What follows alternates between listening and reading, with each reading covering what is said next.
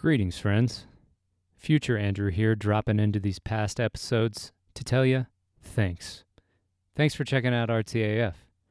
If you're valuing the show as a wellspring of inspiration and artistic fuel and would like to help keep the show going, you can find out more about how to do that at patreon.com/RTAF podcast. Every little bit adds up and keeps me inspired to bring you quality content on a consistent basis. Thanks for listening and stay creative.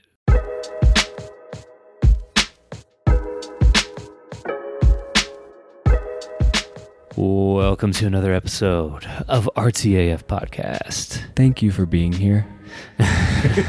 Truly, genuinely, thank you. If you like our podcast, please rate, review, and subscribe to it. Tell your friends. Buy a t-shirt, buy a keychain. Help us out. We love you. On this episode, we have Alicia Post. Alicia is a figurative painter living in Illinois right now. She's going to Eastern Illinois University, studying figure painting there. Yeah, what did we talk about this episode? Well, what were some key points? Alicia's awesome. I mean, she's in training to become a college art professor. Mm-hmm. And she also has an amazing body of work. You know, she's traveled in the festival scenes and created visionary art. And now she's diving into personal trauma that happened in her life and learning how to articulate and share and open up that conversation in art. So we talk a little bit about that. We talk about her paintings and how they're kind of these figures without any identifiable features emerging from the canvas. And she's chosen to paint subjects who have had trauma in their life. Mm-hmm. And what else do we get into? We get into her life in the festival scene a little bit. Being a mom. Yes. Yeah. And how that has changed her art. And you can see it in her work from the last 2 years. It's changed. And we mentioned maybe the risks or perceived risks of switching the style up, Mm-hmm. you know, but she's on point, man. yeah, she is. I think, and we say this in the episode, but like evolution of an artist should be celebrated. Hell yeah. Not necessarily like, no, I like their old stuff better. Like that's fine too for the viewer or for the experiencer. Mm-hmm. I think it's so cool to see artists evolve. Like you look at like David Bowie or like Papadozio is another great example. Mm-hmm. They've evolved a lot. We talked about responsible use of psychedelics and just, you know, we like to keep putting that meme out there in the world. Yeah, if you feel like going crazy, maybe listen to the episode and learn what not to do. Yeah. We talked about purpose in art like we always do. We're real excited to share this one with you guys. Thank you so much, Alicia. I'm going to shout her out real quick. Her IG, her Instagram is at Alicia Post Art, and her website is aliciapostart.com. So go check those out. We forgot to mention them in the podcast, so we're doing it right here at the top. Yeah. So yeah, you want to do a little countdown? Yeah, let's launch her. In 6, 5, 4, 3, 2, 1. Shouts.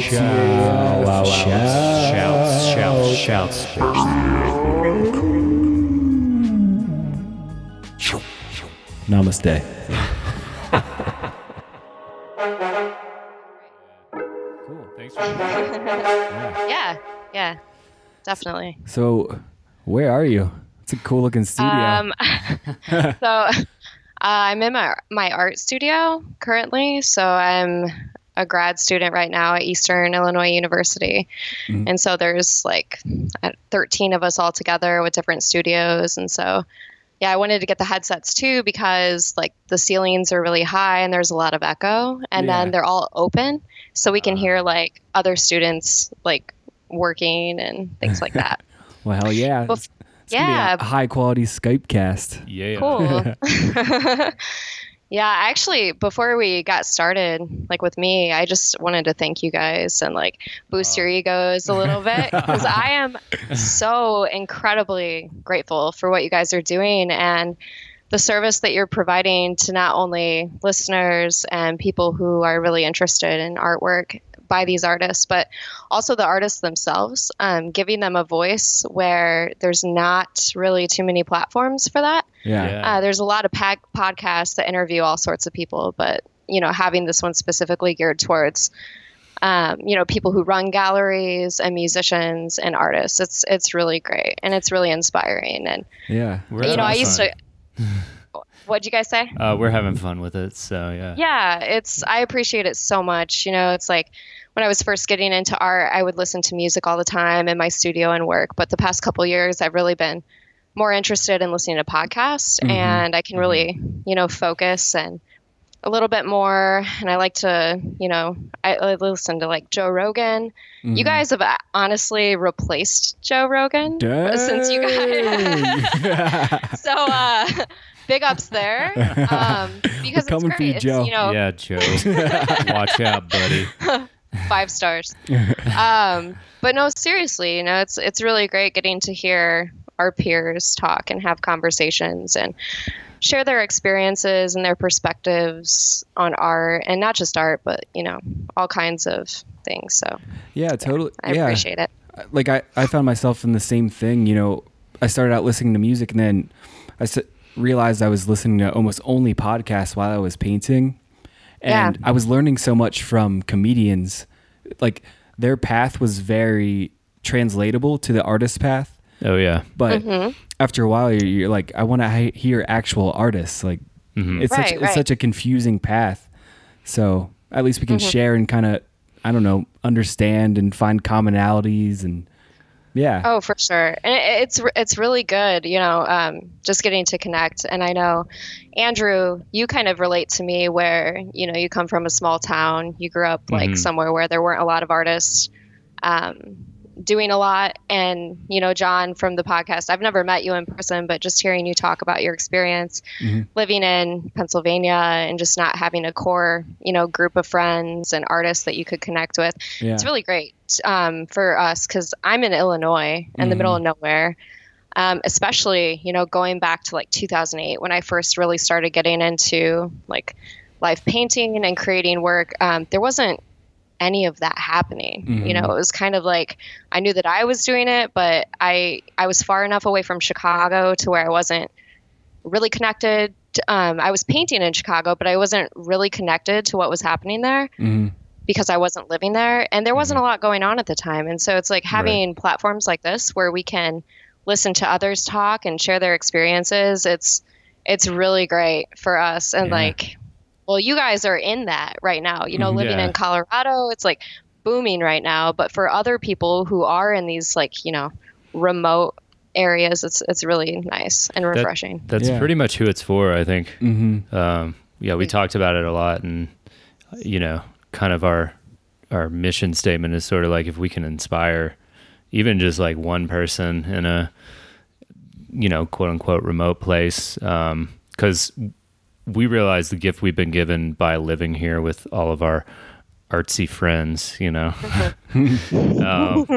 so yeah, we're just trying to share it with people and give back, give value. So thanks for that shout out. We really appreciate that.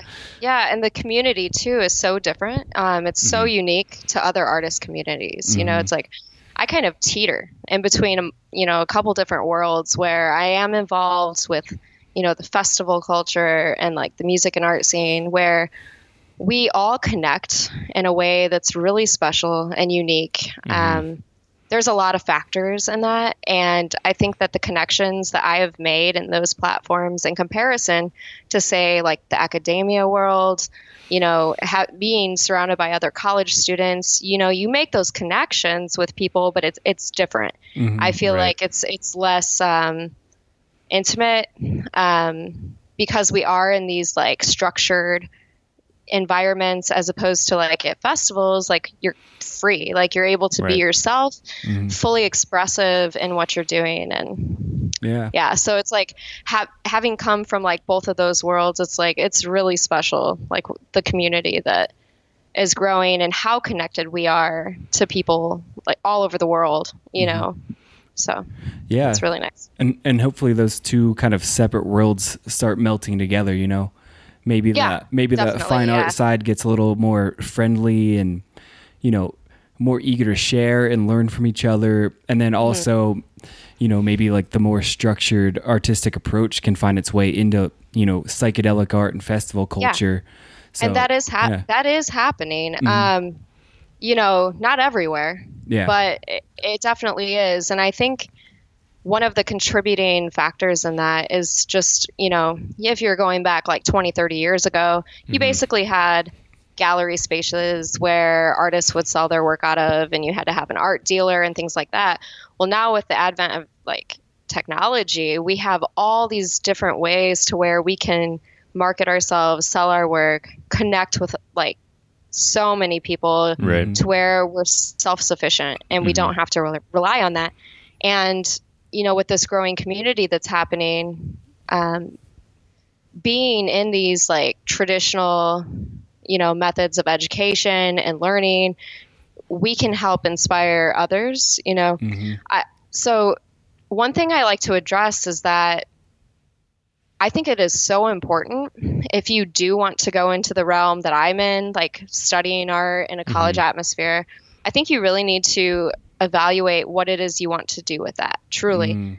The reason is that, you know, you're investing so much money into these colleges, and you really need to know what you want to do, because if you just want to advance your skill level, it's not always your best option. There's so many other options. You could take workshops with people. You know, look up your favorite artists, like investigate, are they teaching workshops? Because you can get a lot of information from workshops in an intensive in a very short amount of time with a one set fee. You're learning from that teacher that you want to learn from, as opposed to, you know, you want to be a better painter, you enroll in a college, you take these courses with the painting instructor, but then you're also spending money on working towards a degree, and you're taking these classes with other teachers that might not be the best fit for you. You're taking like, you know, drawing, screen printing, things like that. And so if you want to teach, if you want to teach K through 12, if you want to teach college level art, go the college route. I'm in it because I want to teach students college level art.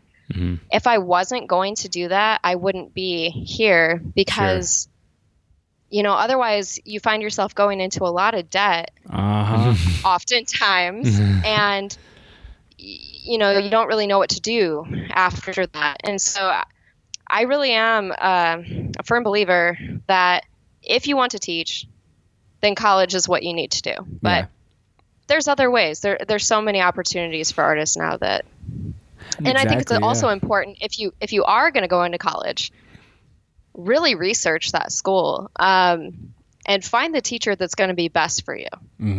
It is so important. You know, I've had some teachers where what they taught me the best was what not to do, and what you know. But at the same time, you know, the way the institution is set up right now, you have to accept whatever teachers that they have instilled for you. Right. I know this is really far-fetched, but I would love to see the day in the future where we could build our own degrees. And so the way college is right now, it's like you have to have a set number of credit hours to graduate from an institution. But what if we evolved that in the future? And this is wishful thinking, but what if we were able to seek out our teachers? And, you know, if there's a teacher, for example, at the New York Academy of Art, that's a really amazing figurative painter, and I want to go study with that teacher for a semester. So I travel to New York, take that class. But then I want to get into drawing. The drawing professor at, say, Washington University in St. Louis is the best fit for me. Why can't... You know what I'm saying? Like be a traveling student. Yeah. And like build your degree. And obviously it will be difficult. But at the same time, you will totally be focused on like who's driving you and which teachers you know are going to be the best for you. Like teachers you are inspired by and look up to. But it's really, the system is really not set up for that. And I don't know that it ever will be. But it's even just putting these messages out and letting that reverberate out, you know, those ideas, because ultimately, you know, our whole culture, it's just a conglomeration of people doing something, and in some way, you know, we're all culture creators. So, you know, like these memes we put out and these wishes that we have, it's like, why can't we do something like that? It'd be amazing. Right. It'd be the most, because there's these set rules Yeah. installed. And I mean, you know, it's for profit, these colleges. And so they want to make sure that they keep students, you know, it's just the way it is. And hopefully in years to come, it can change. So how much more school do you have left? And how long have you been doing it? And... Man, I have been in and out of school for a really long time. So I started college in 2006. And I went for 2 years, and it was straight out of high school. And I'm really appreciative for that experience. But I think a lot of people get turned off at first by going to school for art, and especially in the beginning, because you're taking all of these foundation core classes, which are so important. I still to this day think that the most important art class I ever had was 2D design, because you learn the fundamentals of design and how design works and layout and composition. And, you know, I learned like color harmonies, and really what that class did was teach me the science behind art. But at the same time, you're doing these projects that aren't, you know, the most inspiring, you know, to just sit there and draw a still life. But if you can get past that, you know, that hurdle, that really in the time you might be like, man, I don't want to sit here. I don't want to keep drawing these, you know, outdated vases and like deer antlers and pears like sitting on a table, you know, all awkwardly placed together. But it really is important, especially when you're first learning. Okay. But at the same time, it's like, it can be so overwhelming. And so after I graduated from that school and got my associate degree, I decided like I needed a huge break. And that was in 2008. And that's pretty much when I started getting into the festival scene and started live painting. So at that time, I had just moved out of my parents' house. I was 20. And I started becoming friends with a lot of the local musicians. And they started inviting me to come paint at their shows. And so there would be these like small events that are like, you know, 2-day events that would happen. And I was just getting into it. And I loved it because it was an opportunity for me to like show my work to a lot of people at once. And also just kind of like open myself up a little bit to just like learning how to be comfortable in those atmospheres where, you know, there's this loud music happening and people that are, you know, kind of like coming up to you and talking to you. And so learning how to talk to people about my work, it was a really great like learning experience. Always, like every event I do still. It's kind of like a study sometimes on like sociology and anthropology and like learning like the human in-depth psychology of trippers at music festivals. I like that. Always having to be on your toes and prepared for anything. Right. Yeah, anything. And so I did that for a really long time. And so while I was doing that, I was also working so much. I was working, man, sometimes close to like 70 hours a week. Just trying to like support myself. And so at that time in 2008, when I first got into all that, I was working full-time at a pharmacy, 40 hours, and I was working at Michael's in the framing department for like, I don't know, 12 to 15 hours. And then on top of that, I was art modeling. I first got into like modeling for art classes for figure drawing, and that was like 12 hours a week. And so basically like I just like, man, just like working that many hours, nobody should ever have to do. Great. That's a hell of a crash course, man. Every aspect of being. Oh man. And just like the dynamic between the 3 different jobs, like, you know, one is so mentally draining, like working in pharmacy. Oh my gosh.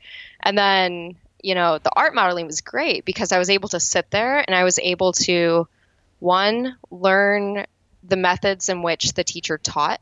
And so even though I technically wasn't in school at that college, I was learning from the students how they were drawing and how they would approach drawing. And then I was also learning how to teach based on what that teacher was teaching and what was working. Mm-hmm. Yeah. So that was an amazing experience. And then, so I continued that, and I was pretty good at it because I got into yoga at the time pretty like seriously. And so it was really just like, I would just meditate the whole time. And the whole time I would sit there, I would paint my own paintings in my mind, like what I was going to work on after working, 13 hours that day. Oh yeah. And just getting so like pumped up when I was sitting there to get home at the end of the day. And at the time it was like super unhealthy what I was doing. I was so tired. And I just like, I would get home and just like chug an energy drink just so I could like stay up. Hey, those formative years. As long as I could. Were you more of a Monster or a Red Bull, or what were you? What were you on the back then? I think it was Amp. Oh yeah, that was so good. The green stuff. Yeah. But man, like I would just stay up as long as I could until I had to do it all over again the next day. And I worked on one painting like for that whole year that I was doing that, and it was my painting Musiksbrau, which is it was like the first painting I did outside of going to school. And it was totally free. It wasn't a project that I had to do. It was something that I could totally just make up on my own. And it was, I would consider the first time I painted something that like would fit into that visionary like realm that you see a lot in the festivals. And so it was really freeing. And that painting pretty much kept me going and kept me alive because, man, it was a very draining year when I did that. Do you think there's some like utility in having like another job or something where you get like real amped up during the day to go home and do whatever you want on this 2D surface? I think just like having so much restraint during my day, right? I think what got me through that day is just thinking about, I can't wait to get home. I can't wait to work on that painting. And like, it was really, really my biggest motivator, like pushing me through every day. And so, but yeah, eventually I got to the point to where I wanted to really start focusing on traveling more and doing that and painting more and sharing my work, because that's what I was. I wasn't a pharmacy technician. Like I was doing that because I had to, but it's like I was an artist. And so like my passion just kept driving me towards that. And art modeling too was like one of the best experiences I ever did, because I ended up modeling at like 5 different schools and I learned so much information. I feel fully equipped to teach a life drawing class based on just all those years I did that. Nice. Did it for like 11 years. And just like what I learned from all these different schools and all these different teachers. And I definitely learned how not to teach the class based on, some classes that I modeled for. And it was kind of sad too, because being someone who is passionate about painting the figure and seeing, the teachers that some people had to have based on the college they went to, it was really like, wow. Like, and they had no idea like the potential of how much a better environment could have shaped them in a more positive, like fruitful way. It's a scary thing. You end up with like a shitty teacher. It could like make your passion vanish, or you get really off track. What do you think makes a good teacher? I think somebody that you connect with. Like if you connect with their work and their teaching style, then that's going to be a good teacher for you. And it's not going to be a good teacher for everybody. Okay. But I think it's important to really know like what you want and what you want to achieve. And that's sometimes hard. It sometimes like, especially when you're first getting into art and making art, you're not really sure exactly what you want to do with it. Yeah, it can be frustrating a lot of times. And especially with young artists, it's so common for us to compare ourselves Yeah. to artists that we are personally inspired by. Right. And I really think it's important to just remember it takes so much time to get to where you want to be in the end. And there is no end. As soon as you accomplish, what you're striving towards, it's like, okay, well, I did that. Now on to the next thing. And so it's just this constant, seeking out what exactly it is you want to learn. Yeah, it keeps changing and morphing, It's like it keeps slipping through my hands. As soon as you think you find the thing, it's like, and there it goes. Okay, Yeah. who am I and what do I want to do now? Yeah. Man, yeah, like kind of like touching on that, looking back at my work has changed so much. Like Nice. I definitely would consider myself somewhat of a series painter. So I tend to work in groups of paintings where I'll kind of like go on a particular topic or subject matter, and I'll do that for a while, and until I've really extended pretty much all that I can do with that, and then I'll kind of move on. But if you were to look back at like the different years of my work, you would think that there's probably like at least 5 different artists in there, because just the difference in like the evolution, and that goes for a lot of people. It's not always the best route, because there is this thing with like branding, and even it's important, I guess, and especially if you want to sell your work to a particular audience. And there's some risk that can happen when you do totally change. Like if you have like an audience that really loves your work and they follow you and they love what you do, and then you just totally, nope, not doing that anymore. Flip it on I'm 'em. onto this thing. Yeah. Like that was definitely something I was kind of worried about, especially with this new body of work I'm doing, because it is very, it's a lot darker than my previous work, and it's a lot more emotionally filled. And a lot of my other work was a little more like free flowing, brightly colored, not too much deep meaning, but like a certain subject matter. And so, yeah, it can, I don't know. I think the evolution of anybody's art is really important, but I don't, especially in art school, they tend to, you need to develop a style and try to maintain that. The idea of maintaining the same style the rest of my life, I feel like for me, not to say that it's not the right path for somebody else, because I think it does work for a lot of people.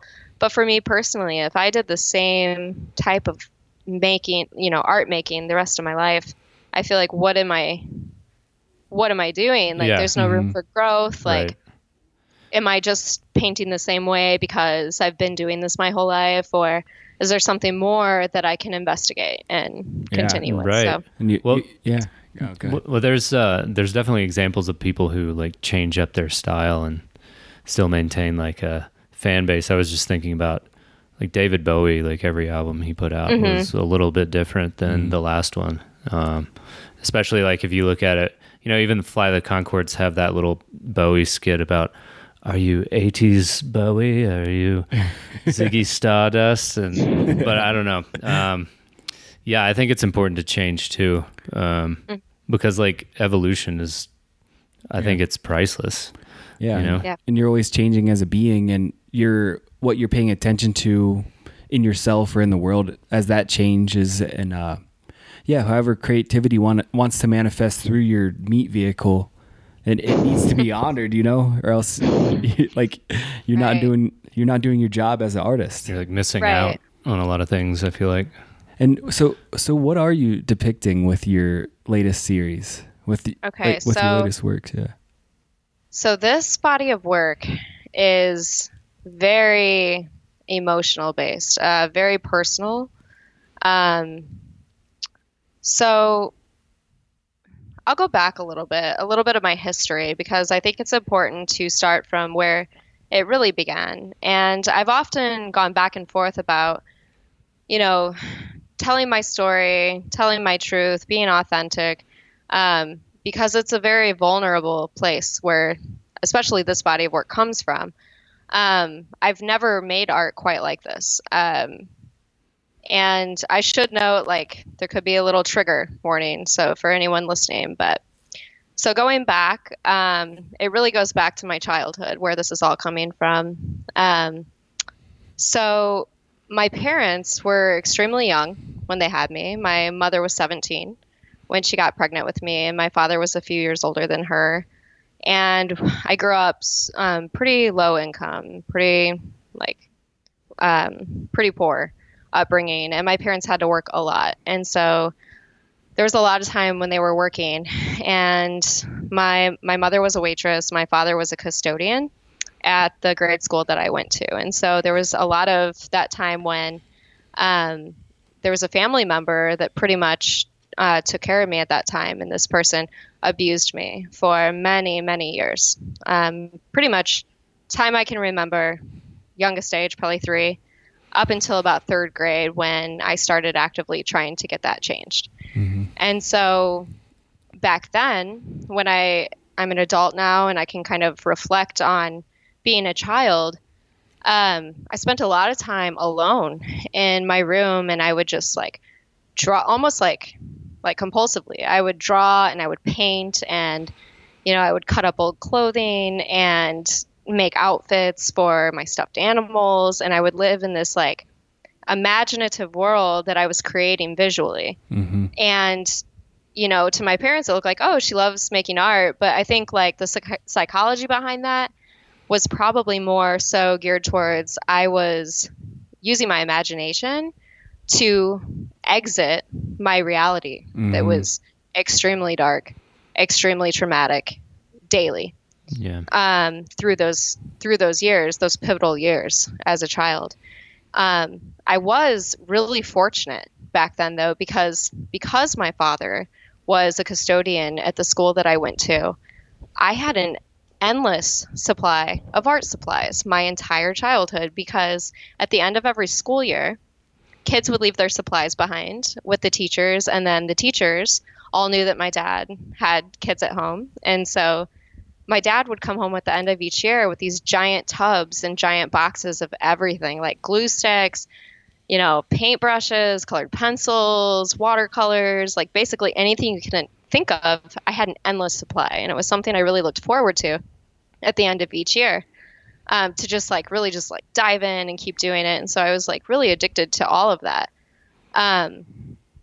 And then, that continued, like a lot of kids draw and things like that. Mm-hmm. And then I had some other events happen in my childhood.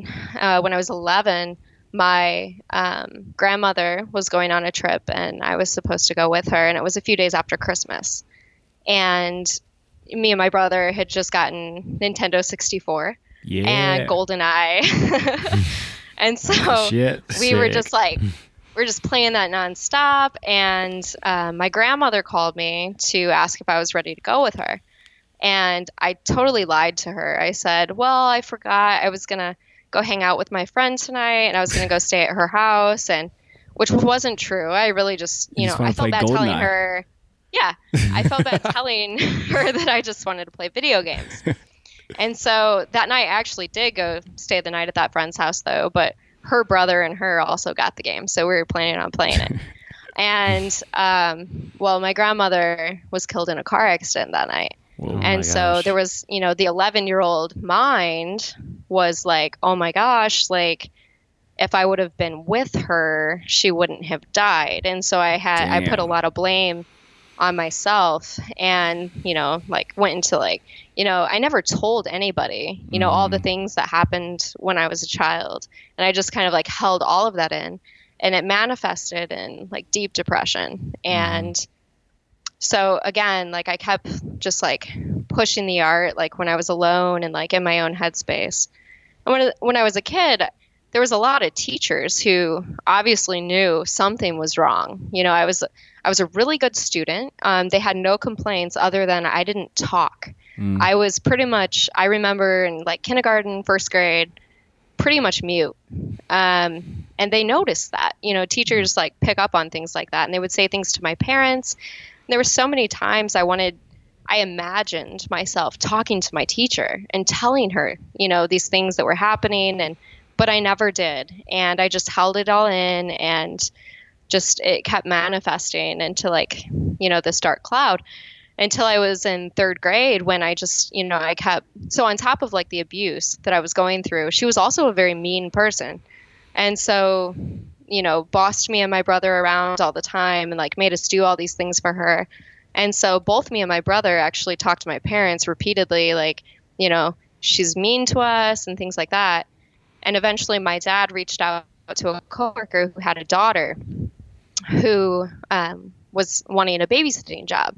And so she actually started babysitting me, and her name was Melissa. And I 100% can say that she was the first human angel to come into my life. Mm-hmm.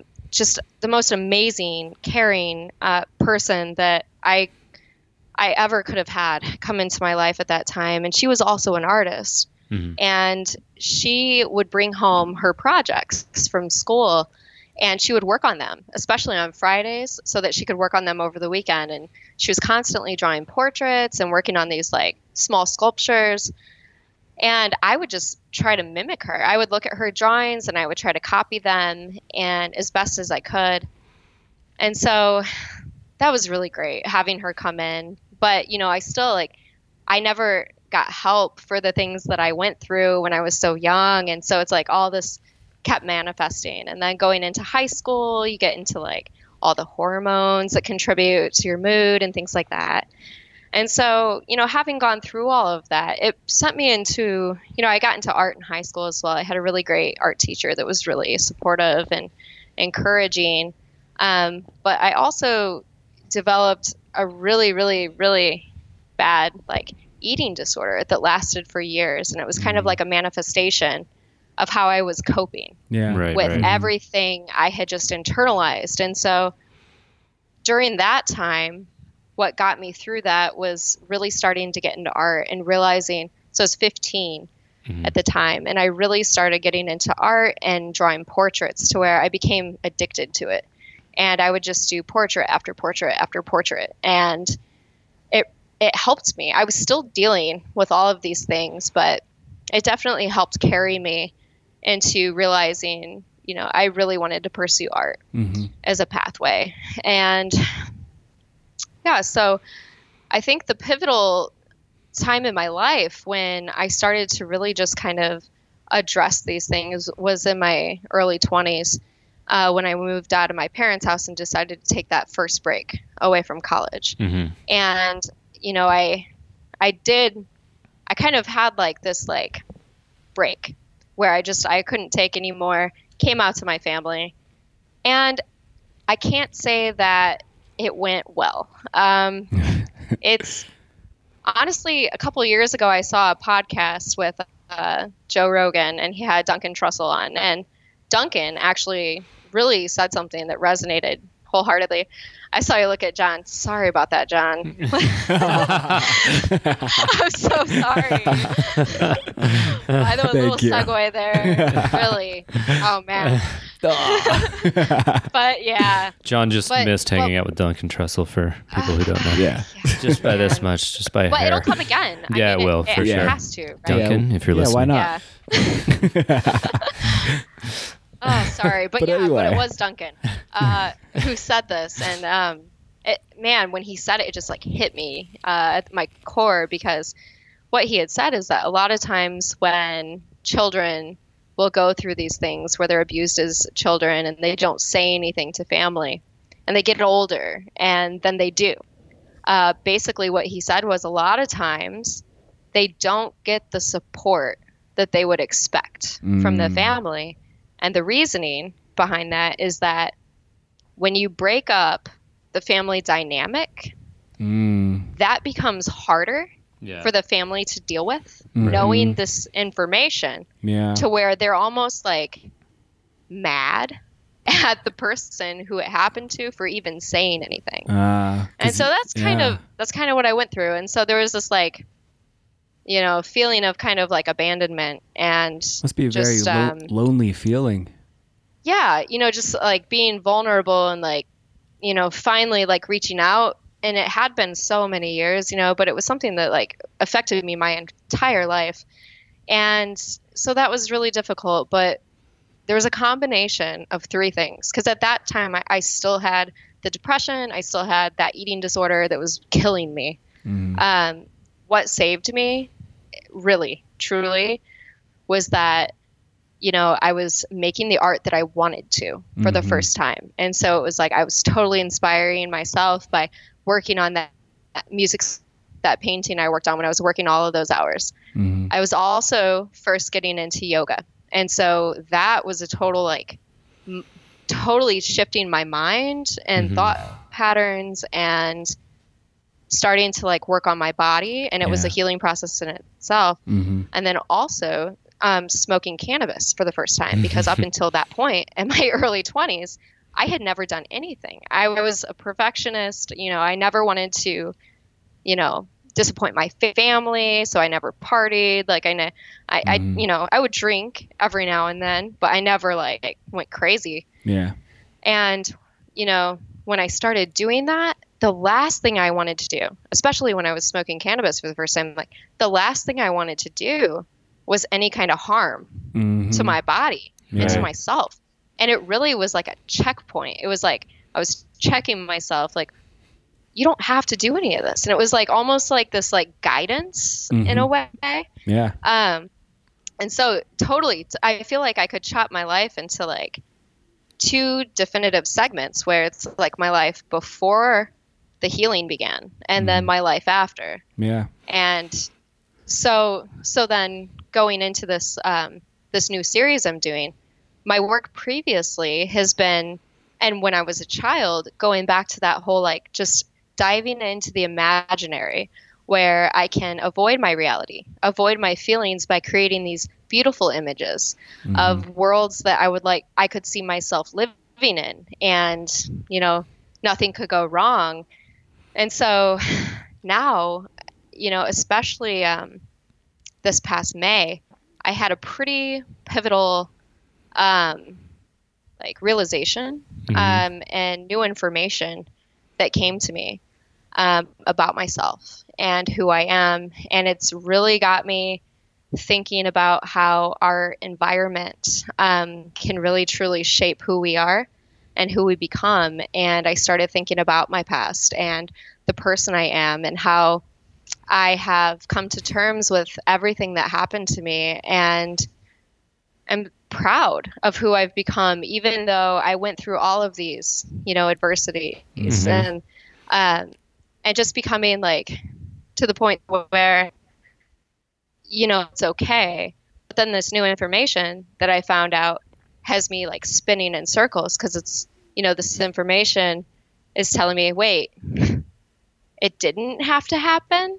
And so it's like, you know, it's like you come to terms with something that was so hard, and then you suddenly realize that, oh, wow, because of this chance thing that came up, it's like, yeah, so it's like, it's just brought me into this like whirlwind of like, I have to address this. And so basically what I'm doing now with these paintings is I am addressing trauma, but not just my trauma, the trauma of so many. And as a society, we're kind of, you know, we're trained to ignore mental health, and we're trained to suppress and to not come forward and to not speak out. And it is very scary to do so. You know, it's vulnerable, and it's hard. It's really hard, but it's so important, because for people like me who have been through these things, when you hear other people talk about it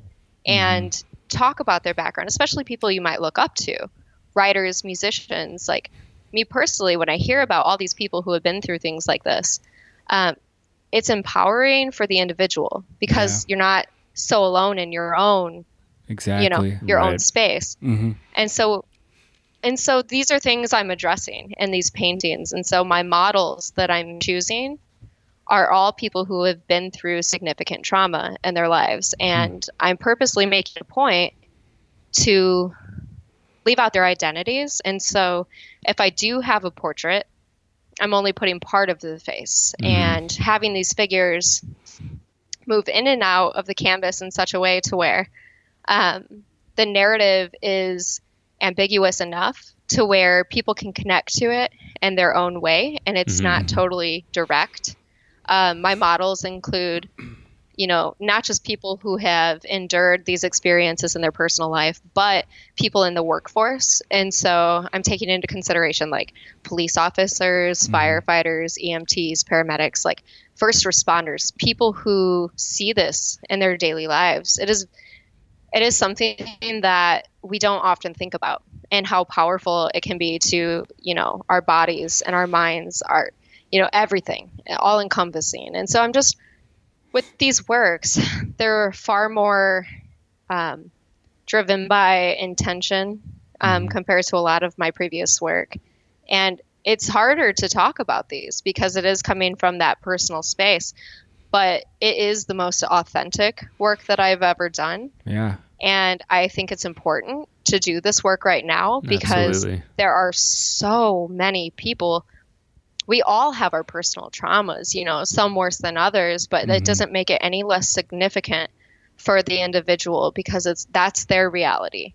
And so I'm really trying to make these paintings as emotional. So I have like over dramatic like gestures of the hands and positioning and things like that to just kind of like, so people can connect to it. And it doesn't have to necessarily, you know what I mean? Because I think that one of the hardest things for me is I love painting figures, but I don't like narrative art, which is this huge conundrum because if you paint a figure, there's automatically some kind of narrative that's going to happen.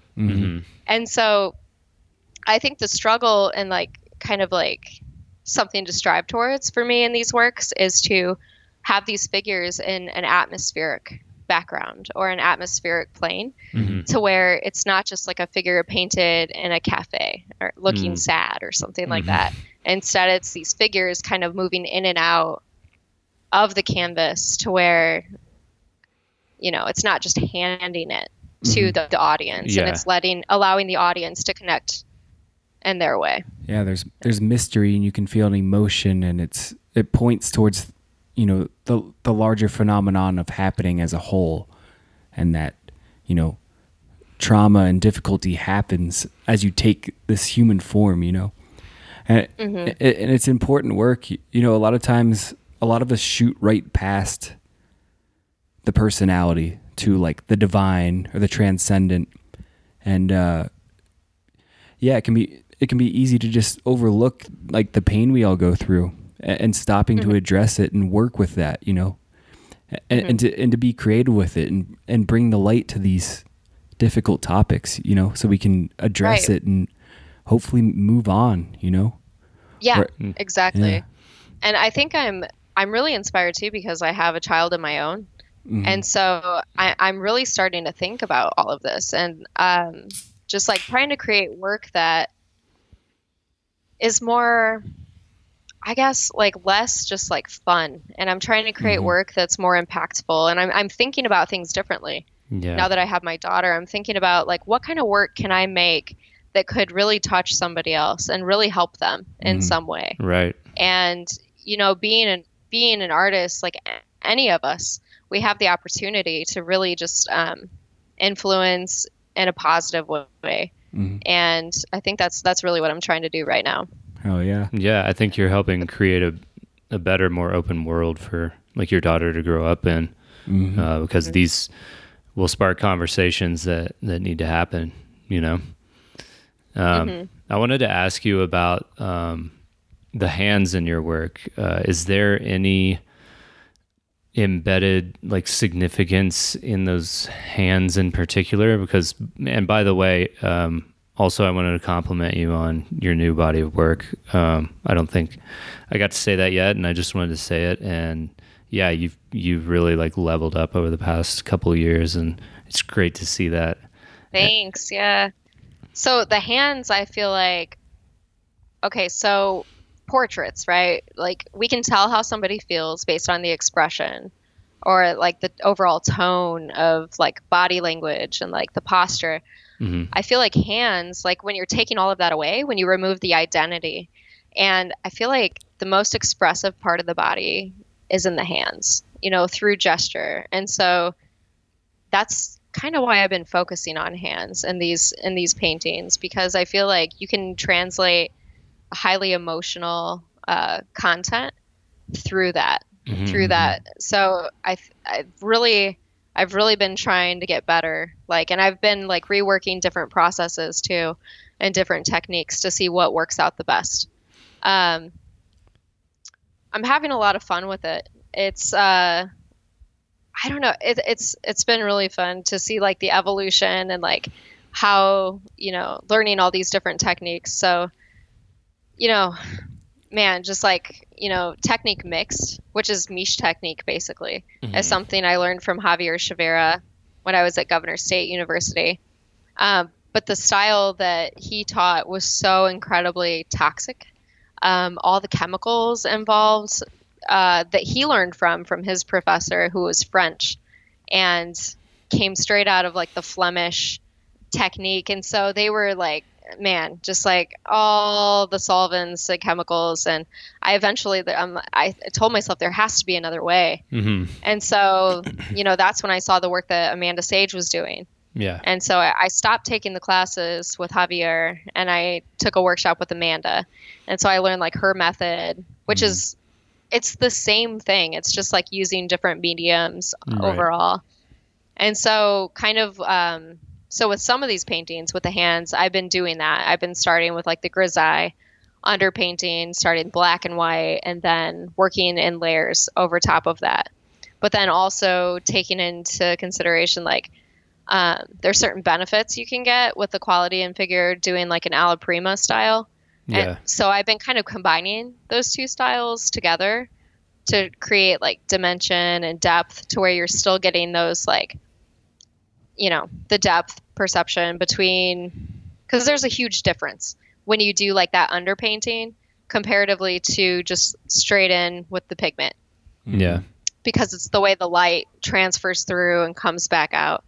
But yeah, I've been having fun with it. It's been a really good they're learning experience. They're it almost looks like you're creating these emotional mudras or something with the hands. Yeah. Yeah. The one over your right shoulder where the person's kind of doing this, it looks like they're charging. One? Yeah. Looks like they're charging up or creating, they could have a big clay ball in their hand or something. They're creating something. Chi ball, bro. Yeah, it's some Dragon Ball Z reference. Dude, okay. So you guys are not the first to actually bring that up about that painting. It's not exactly what I'm going for, so maybe I need it to definitely work says out that one a little bit. It says way more about me and my middle school years than it does about your painting.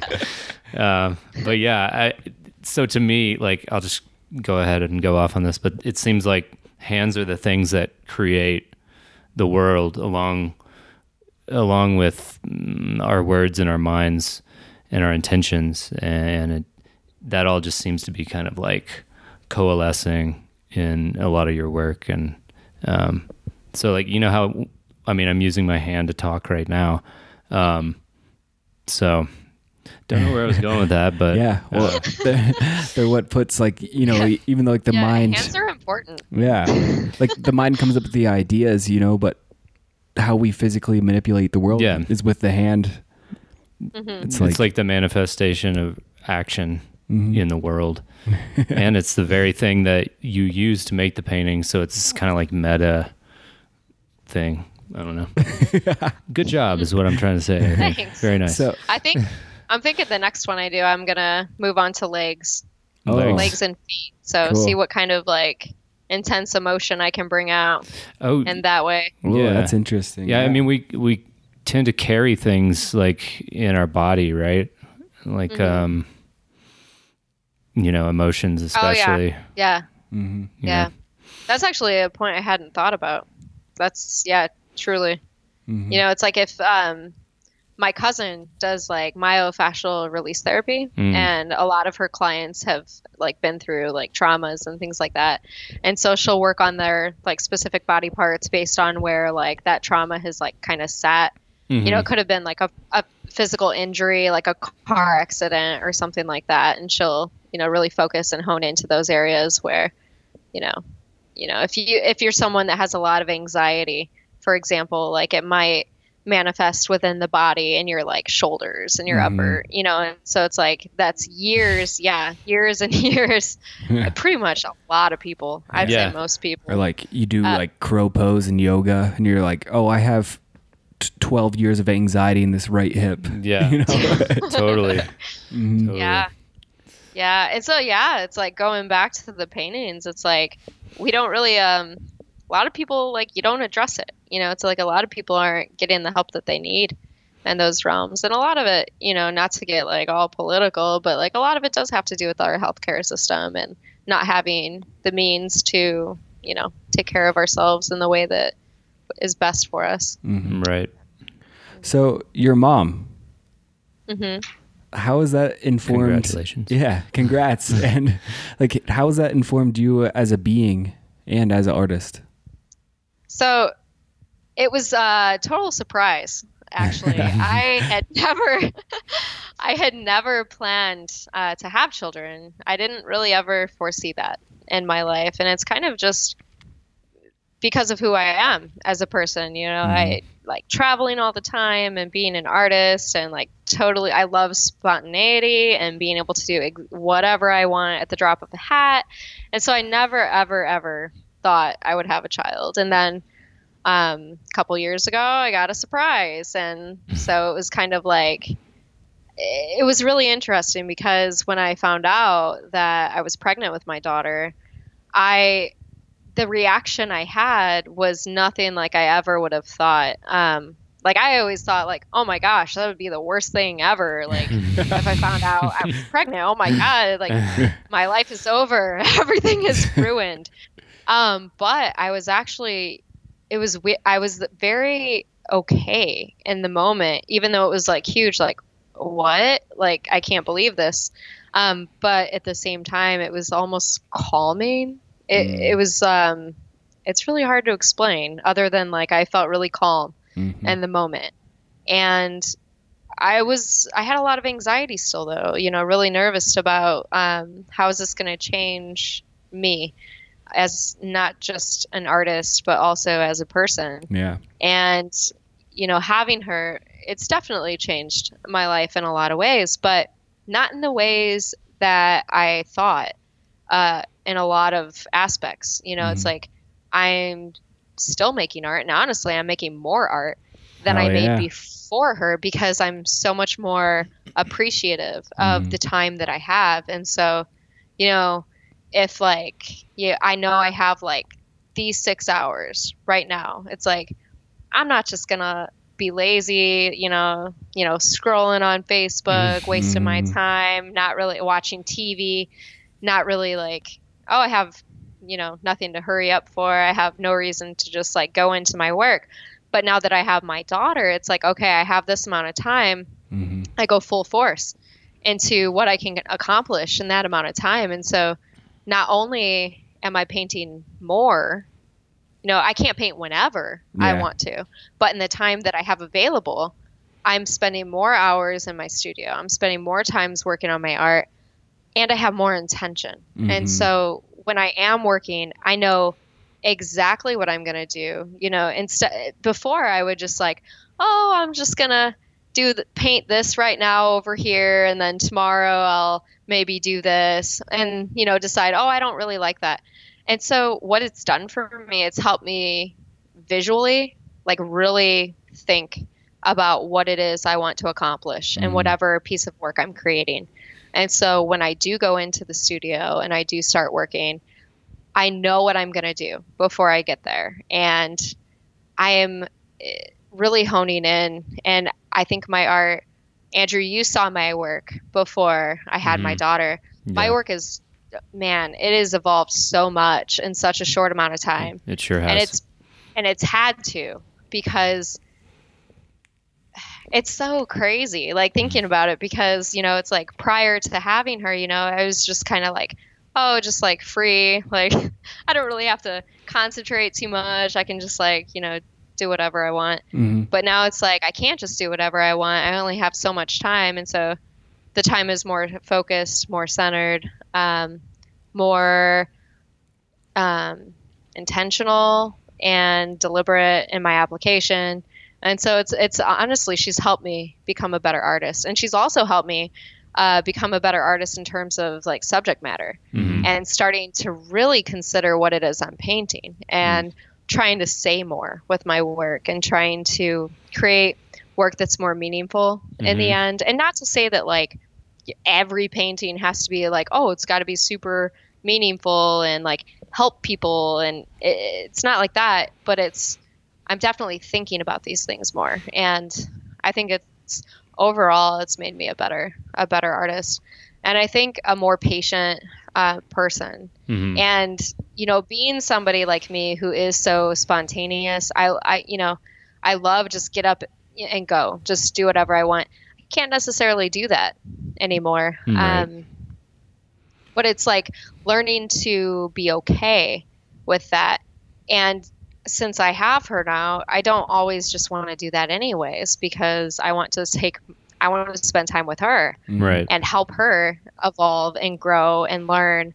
And it's been a really great experience and something that I didn't expect. It's been really great. Yeah.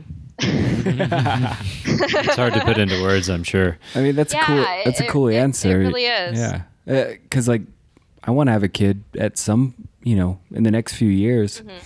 Yeah. And there is that fear, but you start realizing like it seems like it probably just holds you accountable, fills your life with more love and an intention, which is like the name of the game anyway. Right. Yeah. For sure. Yeah. And not to say that like you can't have that without having children. Yeah. It's just different. It's like an add-on. It's like a bonus. I don't know. It's like it's something else. It's like it doesn't diminish like any love or anything you had prior. It's just it's something else that's added on to what already pre-existed. So yeah, I think it's definitely something that I totally could not have expected to happen. And I'm so appreciative of her and everything. Has she shown any interest in art? Yeah. She loves coloring with markers. Nice. And, she can do it for a short amount of time before I have to kind of step in and take them away. Because she starts, oh, look at, she draws on her legs. Sometimes I'm just like, okay. Maybe she's going to be a tattoo artist. Tattoo artist right there. Right. Let's take a break.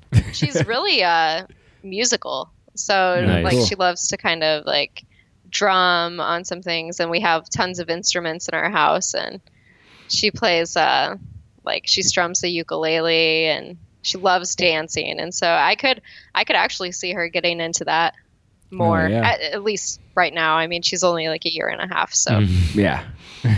never really know. So you're so do you want to become a college professor, teacher? Yes, I always have wanted that. But I mean, so I took like all those years off, and like during those years I was traveling and selling my work in the music festival scene, and that was a really great experience. And sometimes sometimes it gets overwhelming because, I'm 32 and I still don't have my teaching degree, and I could have had it all those years ago had I just gone straight through college. Yeah. But you had that real world experience. Right. And I was able to connect with so many people and, share my work with like the world and do some events nationally and internationally. And art really helped me like travel and like meet people. And I didn't have that when I was a kid. Like I didn't ever get to travel and things like that. So art has really just been this like light in my life. And what makes me, I think, want to teach, honestly, it probably has something to do with my location. I'm in the Midwest, I don't have a lot of opportunity that a lot of other people have.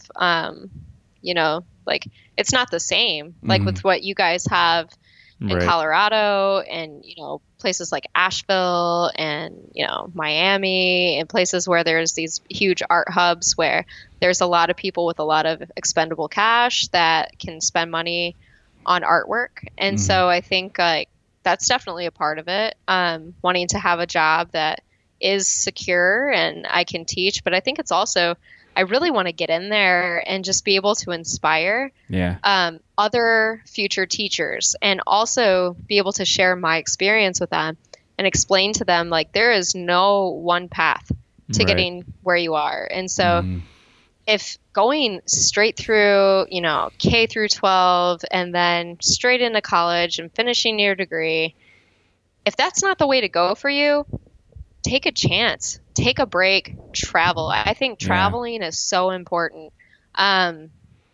You learn so much, especially if you travel alone. Like I've had some experiences where traveling alone has been so scary.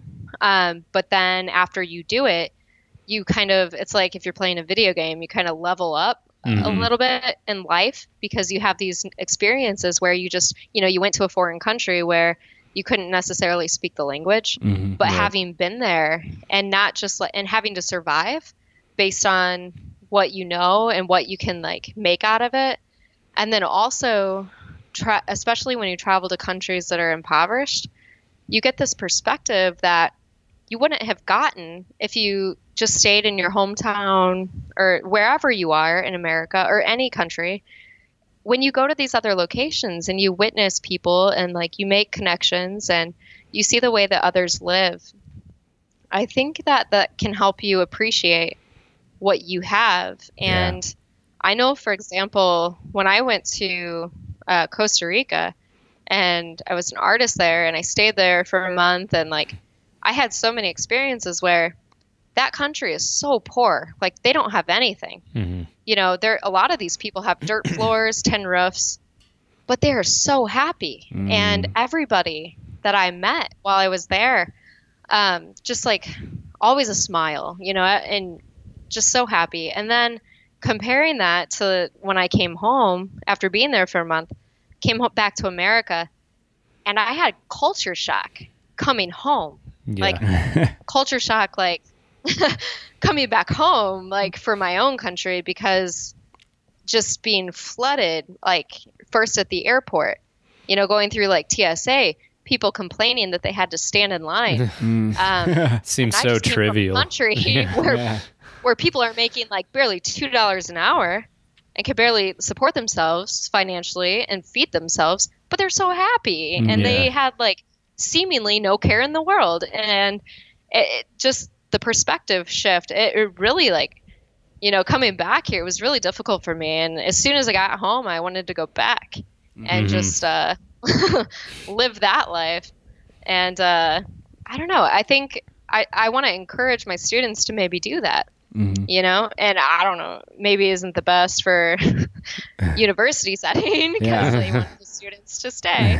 But I do want to be that kind of that inspiration for people in that realm that, you know, sometimes taking a break is good for your own personal growth and development. That's being a true teacher in the sense of the word, right? You know, like a divine teacher, like, hey, get out of here.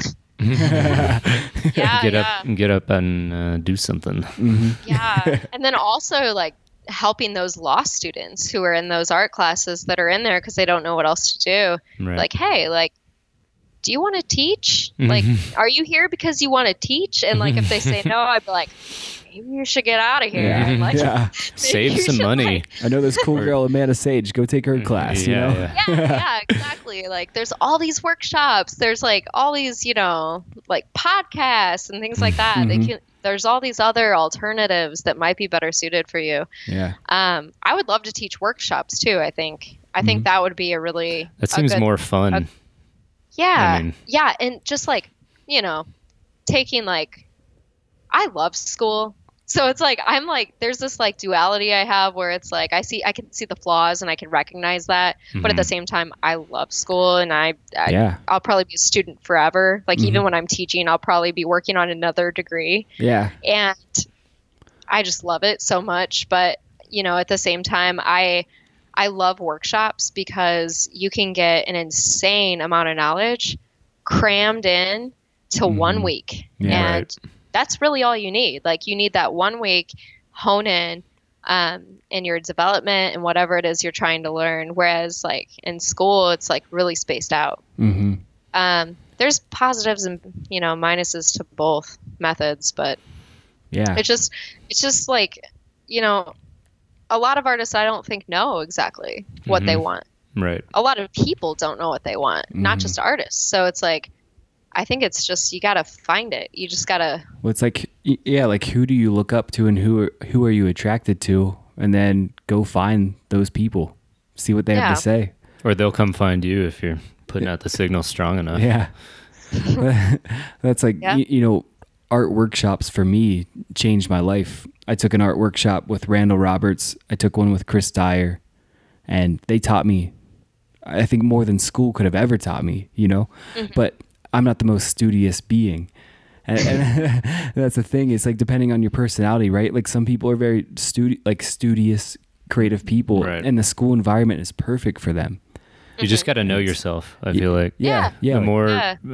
of yourself that you know, probably the easier life is going to be. Exactly. Yeah. Switching like For sure. 180, let's talk about the festival art culture. And so you're like a gallery director, right? Or a live painter coordinator. Yeah, so I'm gallery director / live art coordinator for Summer Camp Music Festival. Cool. in What's that Chillicothe, like? Illinois. So I just took over last year. So I was actually a featured artist at Summer Camp for a few years, 2014 and 15. And then I believe again in 16, if I'm not mistaken. But prior to that, I don't know if you guys, maybe Andrew, you might know Tim Coffey.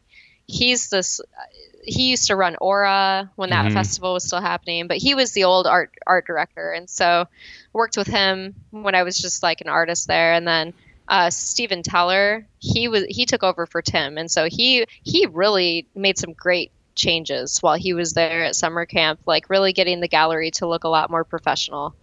Shouts. Shouts. Shouts, Steven. Big Big shouts ups. to Steven Teller. He's amazing and one of my favorite people to work with. He can get anything done. It's like you say something that needs done, Steven's on it, or he was already on it and he's like fixing it. Steven's great. But I took over for Steven, after he decided to leave that position, and so, it's like I'm still learning because I stepped in last year, kind of somewhat last minute, and so I'm still trying to really get that all going and trying to find ways to make the experience better for artists overall. Nice. I don't think that festival has been. So this year is the 20th anniversary. Oh, wow. And I didn't know it was that old. Or yeah, been going on that long. yeah, it's 20 years this year, and I don't know that they've had artists for all that long. Mm-hmm. And so I'm really trying to work on finding ways in which we can make the experience overall better for artists. And so, kind of like in my experience of live painting as an artist prior to this position, trying to look at what works for other events that I've been a part of and how we can kind of learn from those events and kind of adapt or mimic those to where the experience can be better overall. Right Cool. on. So I'm just curious, like being in the academic side of art and then seeing the free for all of festival art, like what, maybe like what do you see is maybe lacking, or you wish you could introduce or have be embraced in this free-for-all psychedelic culture of art? Like overall, Yeah. what could be embraced about it? Or Yeah. improved, maybe. Yeah, like where do you see like improvement could come in? For summer camp specifically, Or just any. Just festivals or and just in general? just psychedelic parties and painting in general. Man, what kind of improvements? I think it would be all relative to the location and Yeah. like what those locations are trying to do. I mean, really, every experience that I've been a part of, locationally has been really great in their own way.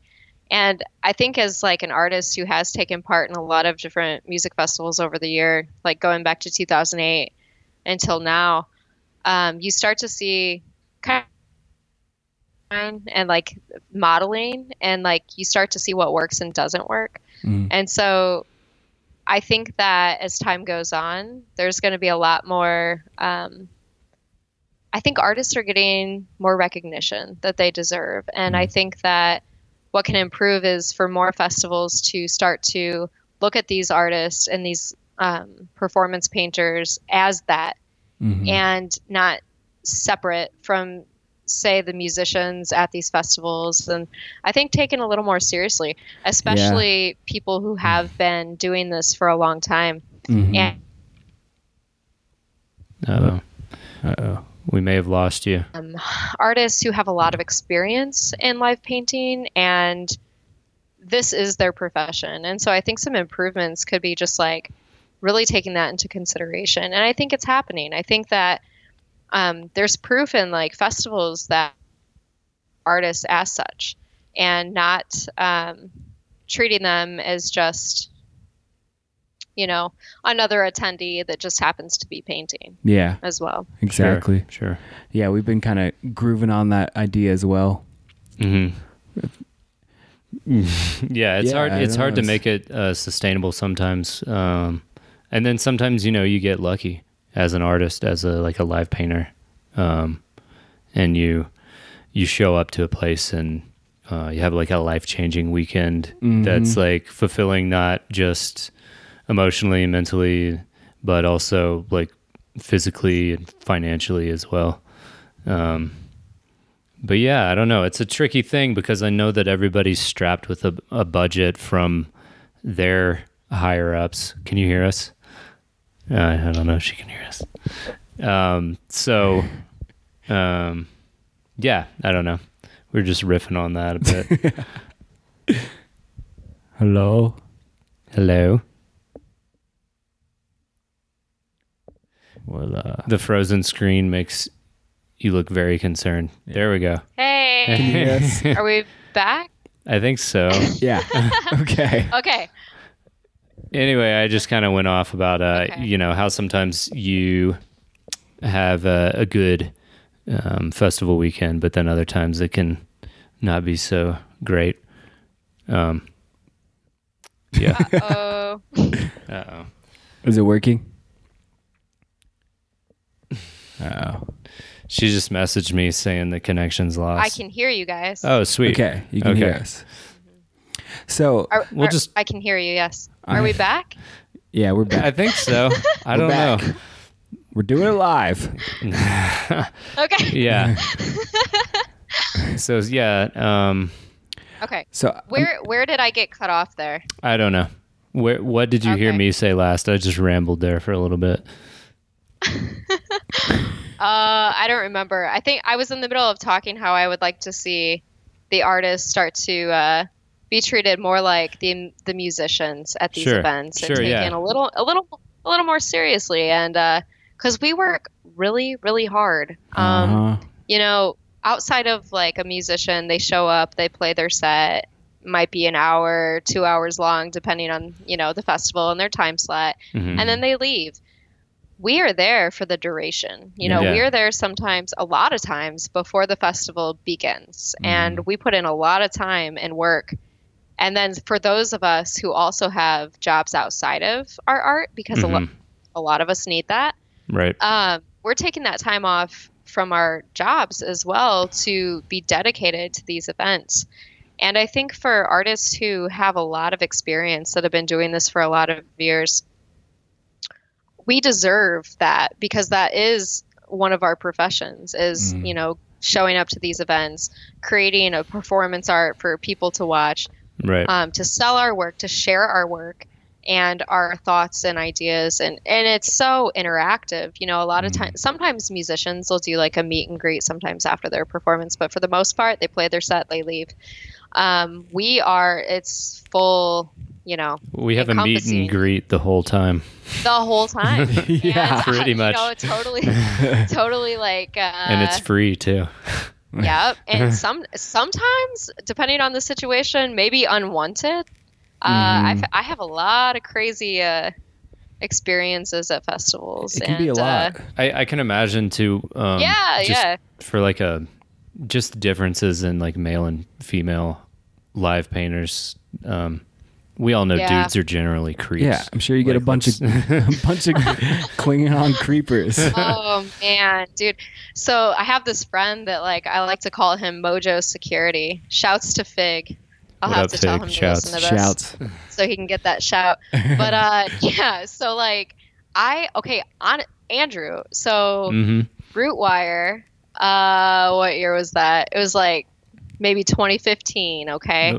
So prior to this, like obviously you have like, you know, creepy people, sometimes like super, you know, who knows what they're taken, you know, they come up to you, but like I never had anyone like really scare me. But the Rootwire that year, I had the situation where I was walking to go assess the stage. It was before Tipper was playing, and I was basically going to scout out a spot that I wanted to set up. And so this is like 4 p.m., like bright, sunny, middle of the day. And I found the spot I wanted. I didn't have any of my gear with me. And so I was walking back. At the time, I was traveling a lot with a performance troupe. We pretty much vended art, clothing, intrinsic arts, shouts. Shouts. So I was walking back to our vending tent where all my art supplies were. And so on my way back, in like the field before you got to Vendor Row, there was this guy who was like, just looks like an average like festival goer, like, smiling, having a good time. He was by himself. Like, I don't know, probably like 15 to 20 feet away from me, and just started like sprinting like my direction. Yikes. And I thought he saw a friend. You know, you see friends at festivals, like, hey, you get excited, like run up to him. But he ran right at me and took both of his hands, and as hard as you can physically clap your hands together, did that to my ears. And so totally like threw my equilibrium off. Yikes. He dug his nails into my like head, pulled my face in, started kissing me. And I was frozen, like totally thrown off. Like Jeez. I could hear my heart beating in my ears because he had hit me so hard. And finally, I just like started punching him in the stomach, and he let go, and he just had this like huge like smile on his face. And I was like, oh, this guy is like really messed up. And he turned away from me and started like prancing like back and forth like towards Vendor Row, the same direction I was going. And these two girls were standing there, and they saw the whole thing happen. And the girl looked at me. She came up to me. She goes, do you know that guy? And I said, no. And she's like, are you okay? And I was like, no, I'm not okay. And I was like, but he can't be here. And so I just started sprinting like from behind him. I had no idea what I was going to do. I was like prepared to like tackle this guy and like get him down, because like I knew he was going to hurt somebody else. Right. And so luckily, as soon as I got to where the vendors were, there was this woman on a golf cart running security. And I flagged her down. I said, you got to stop that guy. He just attacked me in the field. Like, he's messed up. He's going to hurt somebody. Like, he needs some help. And so she radioed security. So I'm still following the guy as he's like prancing, like back and forth, like between vendor row. And Intrinsic Arts, where all my art was at the very corner. Okay. And at the corner, there was this ditch, like a dip in the, like right before the gravel road. Mm-hmm. And then across the street from that was the gallery, the art gallery. And so as soon as he passed, like where my painting was set up, all my art supplies, he hit that ditch, fell backwards, like gave himself a concussion, and he was basically stuck on the ground. By that point, security was there and basically like went to him to make sure he was okay, and then to obviously like escort him to wherever they took him afterwards. But like, you know, they asked me, it's like, do you know this guy? Asking if it was a personal attack. And I said, no, I have never seen him before in my life. And then, yeah, I was just totally like shook by that. Yeah. And Andrew, you must not remember because I remember you telling me this story. so There. So you were the first person I saw after this happened. And I went into the gallery. Your little and angel. I just like broke down to you. And I just told you like everything that had happened. And you're just like, you just listened to it all. And then as soon as I was finished, you were like, I just took a couple doses. Those were yeah, from And I just and I was like, oh my God, I'm so sorry. I felt so terrible. No, it's And I okay. was like, but it totally was like exactly what needed to happen Yeah. after an event like that. Because it was like, oh my God, like this crazy thing just happened. And then I just like poured it on you. And then Well, just, that's like, what I the was comic telling relief. everyone. Yeah, I was telling everyone that that night because that was about all I could say. But yeah, here's a little PSA for everyone. Keep your shit together. Keep your shit together. If you take high doses of acid, you better be comfortable in that area. Or maybe If do it not, like at home. Yeah. If not, like have your friends around you to like check you. You know. Yeah. We all need babysitters sometimes, and I don't know. More and more, I don't really recommend. I'm old too, you know, but I don't really recommend like high doses at complex social situations like a music festival. Right.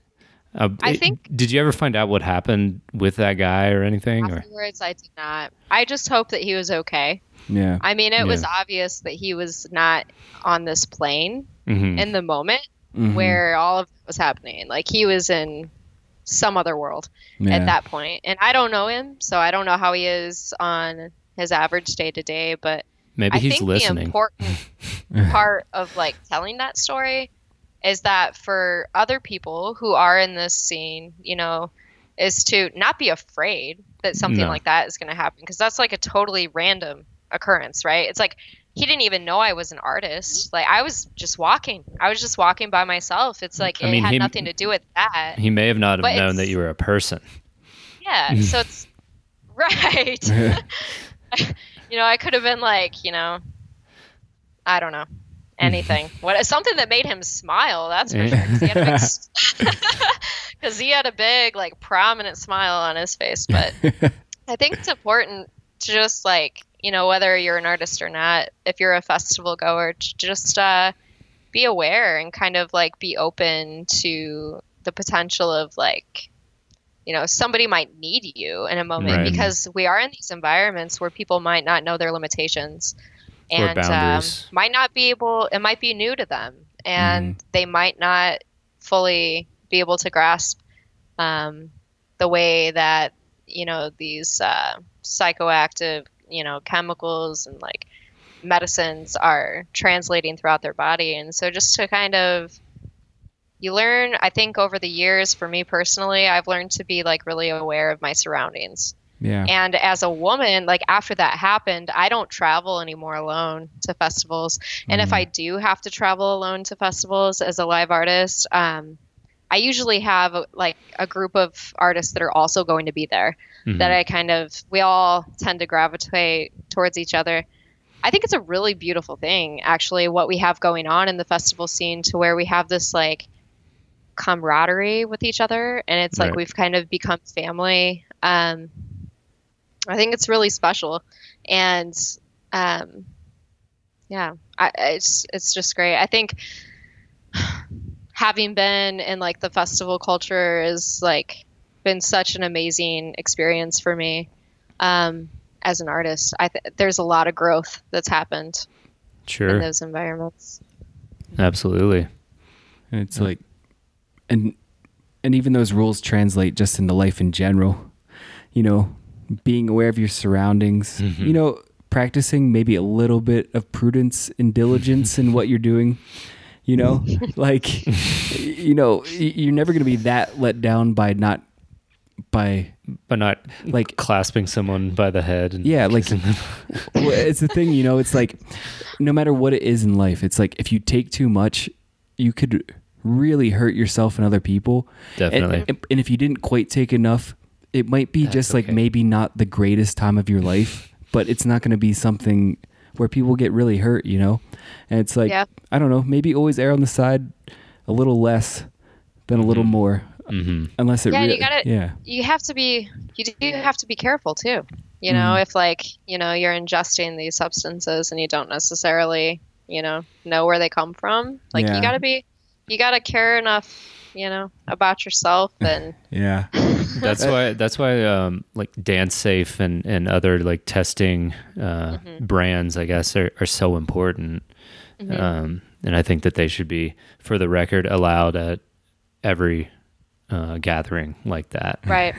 Because whether you can admit to it or not, the drugs are going to be there, with or without them, right? And so, you know, as long as they're there, people can make better decisions and feel safer, and you know, because they're not going anywhere. So I think those except for in your body.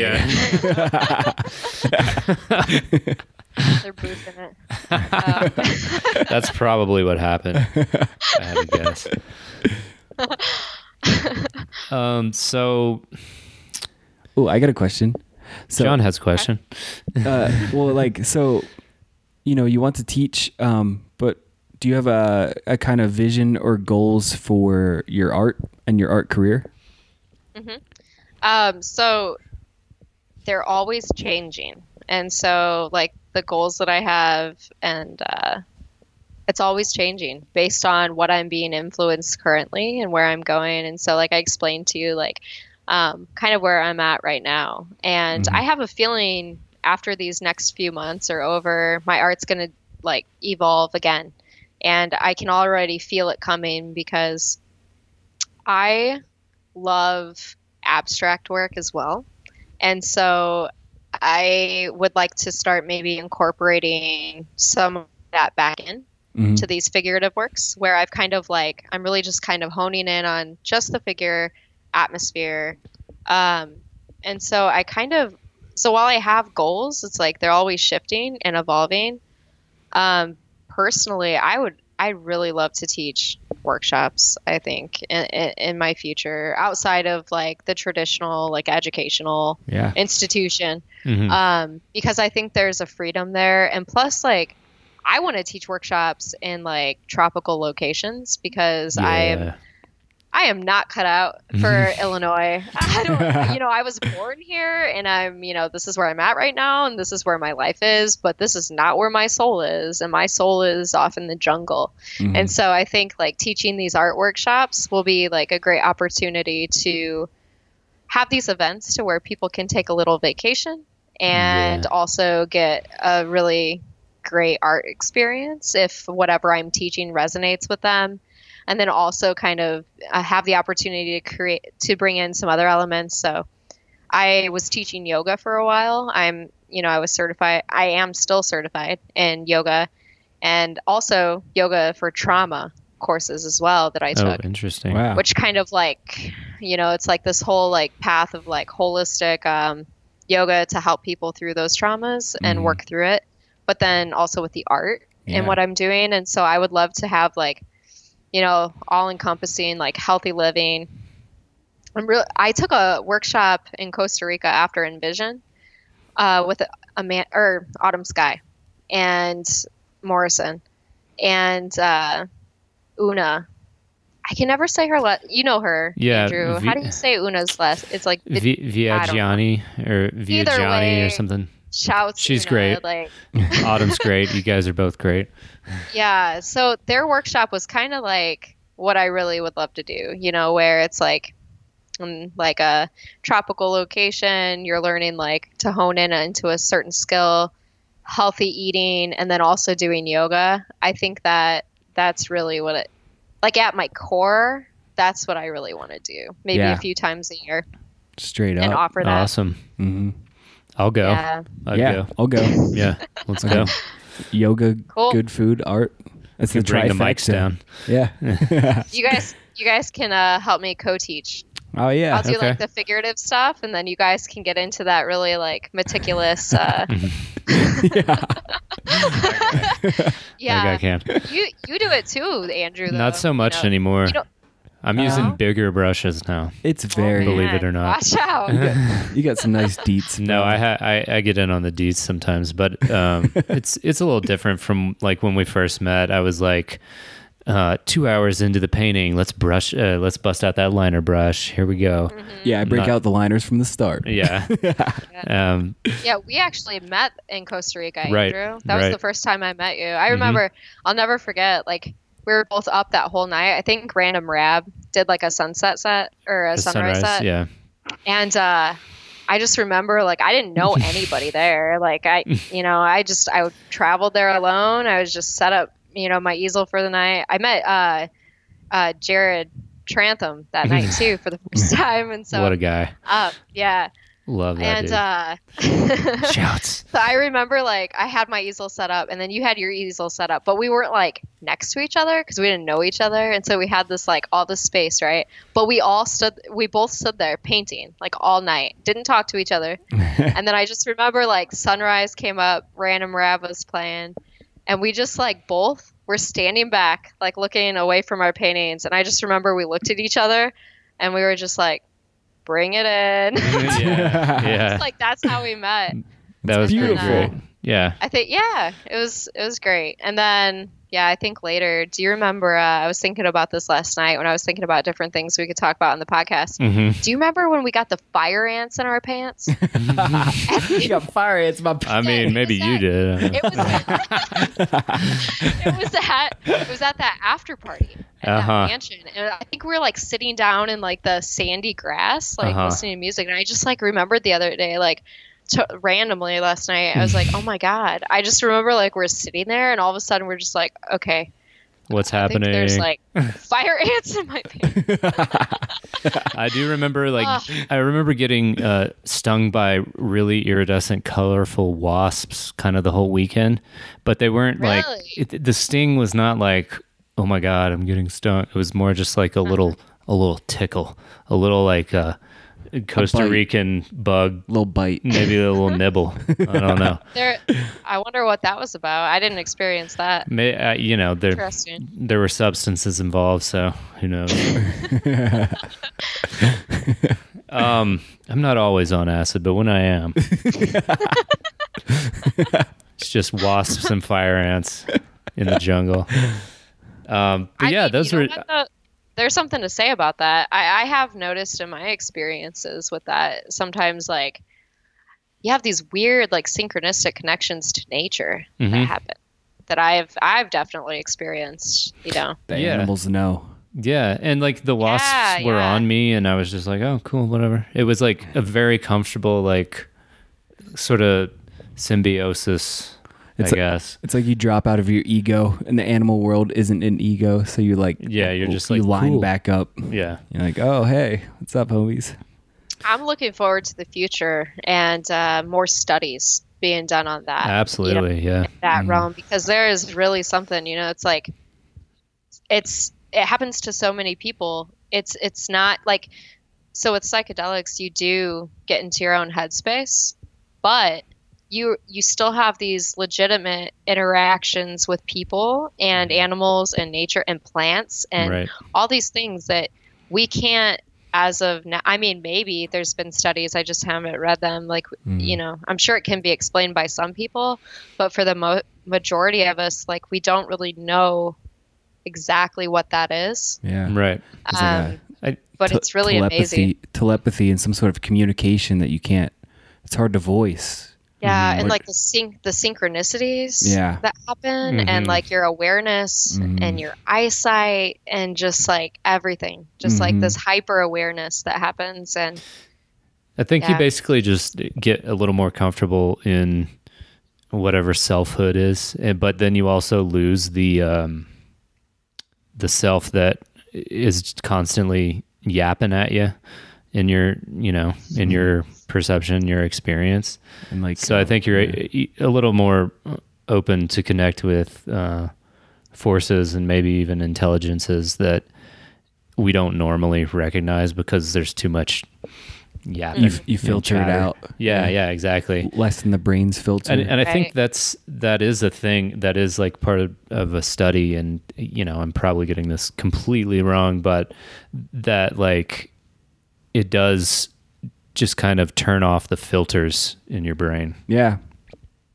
So yeah, it's like it opens maybe some senses up more, and maybe tunes down others. You know. hmm Yeah.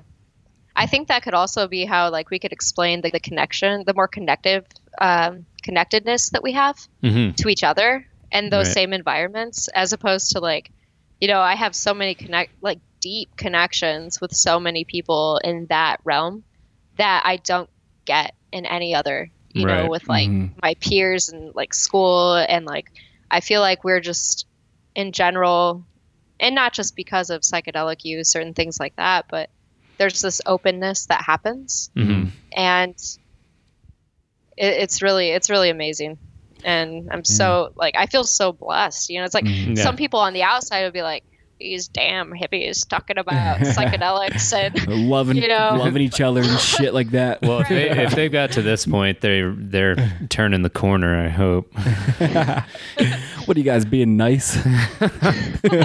Well, I think that the brain is more or less designed to keep our meat suits safe on a certain level, at least, and it's more of a threat detection and food and reproductive acquisition tool, and that's predominantly the program that's running. Just because we've been humans for at least 200,000 years. And then before that, like the structure of the brain was literally just for that, just for the Yeah, things we were that I just monkeys. mentioned. Yeah, exactly. We were just trying to protect ourselves, defend ourselves, eat, reproduce. survival mode. Yeah, exactly. So I think since maybe the Industrial Revolution, we're easing into a more comfortable lifestyle where we can safely turn those mechanisms off, at least. And, there's been cultures doing that for who knows how long, specifically like in the Amazon. Yeah. But yeah, now, that's... But like as far as just like the numbers of people in the world at large, how safe so many people are now, and we can experiment with that consciousness and what it is to be a conscious being, Yeah, and I mean, which is not to, well, how would you say this?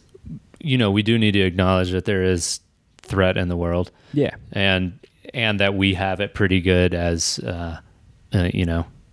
Americans, I guess.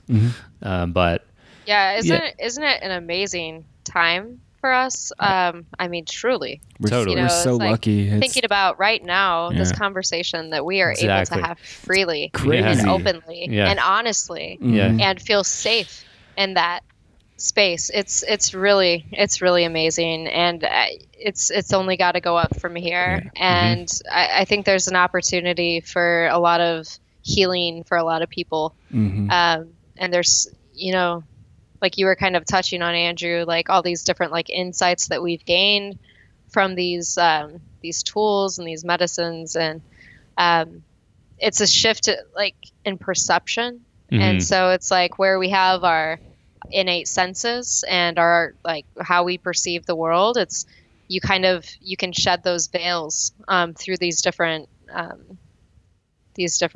chemicals or plants. And I think it's really important, and it's definitely contributing to our evolution, because how could it not? Right. And, yeah, it has happened throughout history with all these different cultures that we do have evidence that they were using or eating mushrooms and, expanding their brains and thought patterns and abstract thinking. And there's a lot of growth that I really, truly feel is going to continue happening. Absolutely. In the years to come. It's crazy. Like, this is now popular culture. These people that have had these tremendous, ego dissolving realization experiences, and then we get to hop on a laptop and talk to you halfway across the country, and you can even express that you went through trauma and you've had psychedelic experiences, and then this gets blasted out to people all around the lands. Yeah. And then the more we talk about that's it, accessible for them. They can speak on those things, and it keeps rippling out. It's incredible. It's nice. It's so crazy. I'm glad we have a small part in it. Yeah. And this will be like, conceivably preserved for as long as we have electricity and internet, Yeah. So I mean, digital media does change like pretty often. And so it's like, who knows what's going to develop in like the years to come.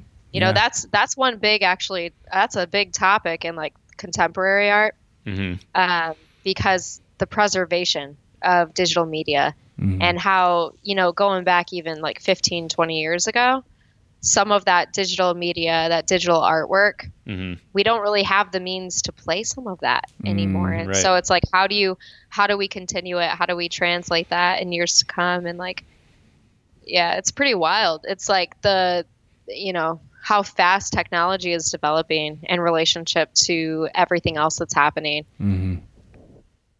Things are getting interesting. Yeah. And they always have been. Yeah. They always have been. I just think that the internet has exposed like all sides of the human psyche in, for better and worse. On full display. Yeah, on full display.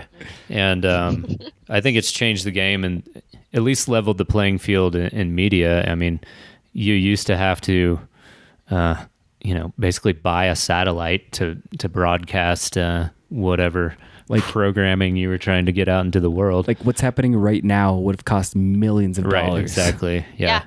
Yeah. And like, somebody had to decide like who was worthy of doing that, right. And so, oh man, it's just so amazing. The like connectivity that we now have to each other and like worlds apart, we have the potential to connect with people in all these other countries, like via the internet, through podcasts. You guys are reaching so many people, and not just you guys, but like all of these people doing things like this. Right, and so, and at the drop of a hat, if there's some kind of information that we want to learn, what do? We go online, we can find that information out instantly. And so it totally makes sense how much we are developing, like on a personal level, but then also like through those technological on medicinal and like all the like medical improvements that we've made in like medicine. Yeah. For example, it's just exponential, even just compared to like 20 years ago. It's amazing. Totally. Yeah, I'm obsessed talking about this kind of stuff. Yeah, it's just crazy time to be alive. I'm super glad and thankful to be here with people like you guys. So and shouts. Yeah. And here we Shouts are. to everyone. Yeah. So we usually close with this question, kind of like, what advice would you give young artists or your younger self about really anything, I guess, like, but you can make it art related if you want to. So some advice that I would give to younger artists is kind of like, what I kind of explained that I would like to give my students in the future is just like really trying to find out what it is you want to do. Like, and that's so difficult because like you have to do things frequently and repetitively before you really truly know what it is you want to do. And sometimes not knowing what you want to do can lead you into finding what it is you want. But I think, you know, relative to your own perspective and like what you're trying to do, I think just like being open and trusting and sometimes taking risks are necessary. You know, man, it's so important. Like I think back to some like circumstances where I've taken risks and it's really worked out. Like even when it doesn't work out, life finds a way. Jeff truly though. And I think just like being patient, to artists specifically, be patient and try not to, it's inevitable to not compare yourself to some of your favorite artists, but I think a common misconception is that people who are successful in art or creating, you know, works of art that you really resonate with, a misconception is that person is just talented. And, you know, you, as artists, we hear that, oh, you're so talented. But they don't, a lot of people who say that, they mean the best when they say that, but they don't understand that, like, I have been painting, like, pretty religiously for 17 years to be able to do the work that I'm doing now. Right. And so, sure, there's talent, but it came from a lot of practice, you know, one of the teachers that I worked under when I was an art model at Joliet Junior College, Steve Sherrill, he said something, you know, better than I could. And he kind of compared like an artist has a practice and just like a doctor has a practice. Right, and you have to practice that and you have to continue it. And so if you are a young artist, a beginner, you've been doing it for a couple years, just keep going. And if you truly want to be successful, if you truly want to become a better artist, you're going to. And it just understand, I guess, that it can take a lot of time. Yeah. And to just be patient. And I mean, it's not going to even matter if it takes time if you really love it and if you're addicted to it. Yeah. Because you're going to do it because you have to. Right. And there's just like no other way around it. Yeah. For sure. That's good insight. For sure. Yeah. So, I think I'm like more. Go ahead. You go for it. No, Okay. go ahead. Okay, fine. But no, you. I think a more accurate compliment for anyone listening is, wow, you must have worked pretty diligently to get where you're at. Yeah. And not that I'm ever, you know, like no artist is going to be mad if you're like, you're so talented. I mean, maybe some. But it always feels weird when somebody does say that you're talented, though, because you're like, no, I'm just pouring all my life energy. I just into do this. this all the time. Yeah. Yeah.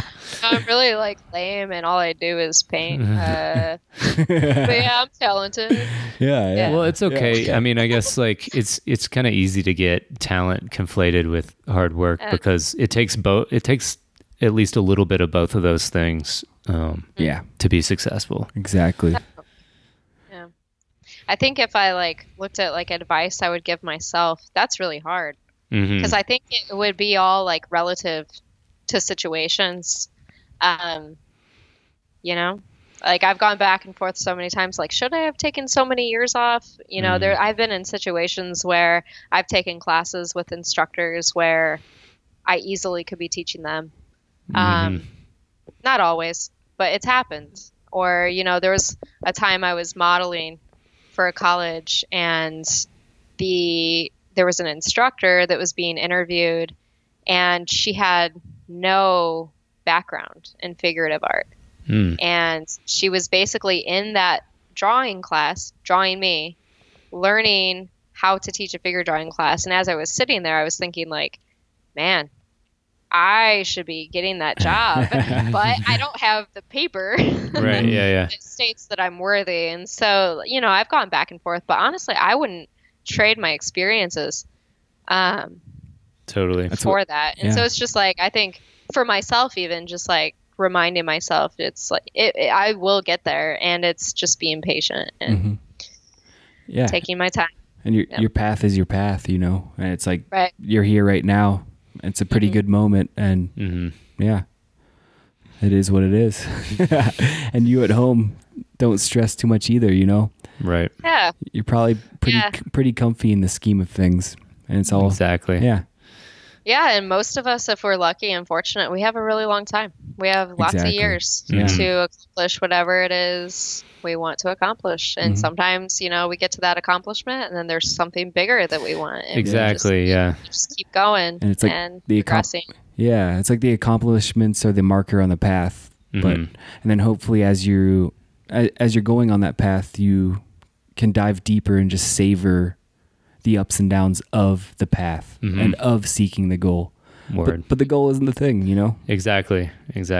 You'll never Yeah, like it's like- reach the horizon. You know, you just keep Yeah. going. Yeah. Yep. Yeah. Word. Man. Yeah. Well, we just blasted through about 2 hours with you. Hell yeah. Thank you guys so much. I'm Yeah, looking thank you. forward to the future of this podcast and the development and other future artists that you guys have coming on. I'm serious. Like I listen to you guys all the time when I'm working in my studio, and like it's so refreshing getting to hear my friends like talk with you guys and hearing, because like you hang out with these people at festivals and you really get to know them on that level, but getting to like really know them and like their ideas and like, their thoughts on an assortment of topics. It's really refreshing to hear. Totally. And like, I kind of revisit some of the podcasts you have too. And, Awesome. Oh, thank when I'm you. waiting Cool. patiently for Monday Yeah. morning to arrive with a brand new one. So I've been telling you guys all about you guys to a lot of people, and I'm Yeah. hoping that they can, find something that resonates with them in your podcast, because it truly is a really good service that you guys are doing. Awesome. Thank you so And much. I'm proud of you. No, thank you. I'm proud of you too. I'm a mom now, so I'm like, I'm so proud of you guys. Thank you. Thanks so much for your support too. We Yeah. really appreciate Yeah. it. Yeah, it's been nice talking to you, John. Like, we Yeah, haven't you met too. in person Yeah, yet. this is awesome. Probably might in the future. Yeah, I'd love probably. to. It'd Yeah. be great. Yeah. Oh yeah. Yeah. All right. Well, cool. Thank you guys. Yeah. Thank you. Thanks. Much love, Alicia. Thank you. All Yeah. right. Love you guys too. All right. Love you. Peace. Peace. Bye.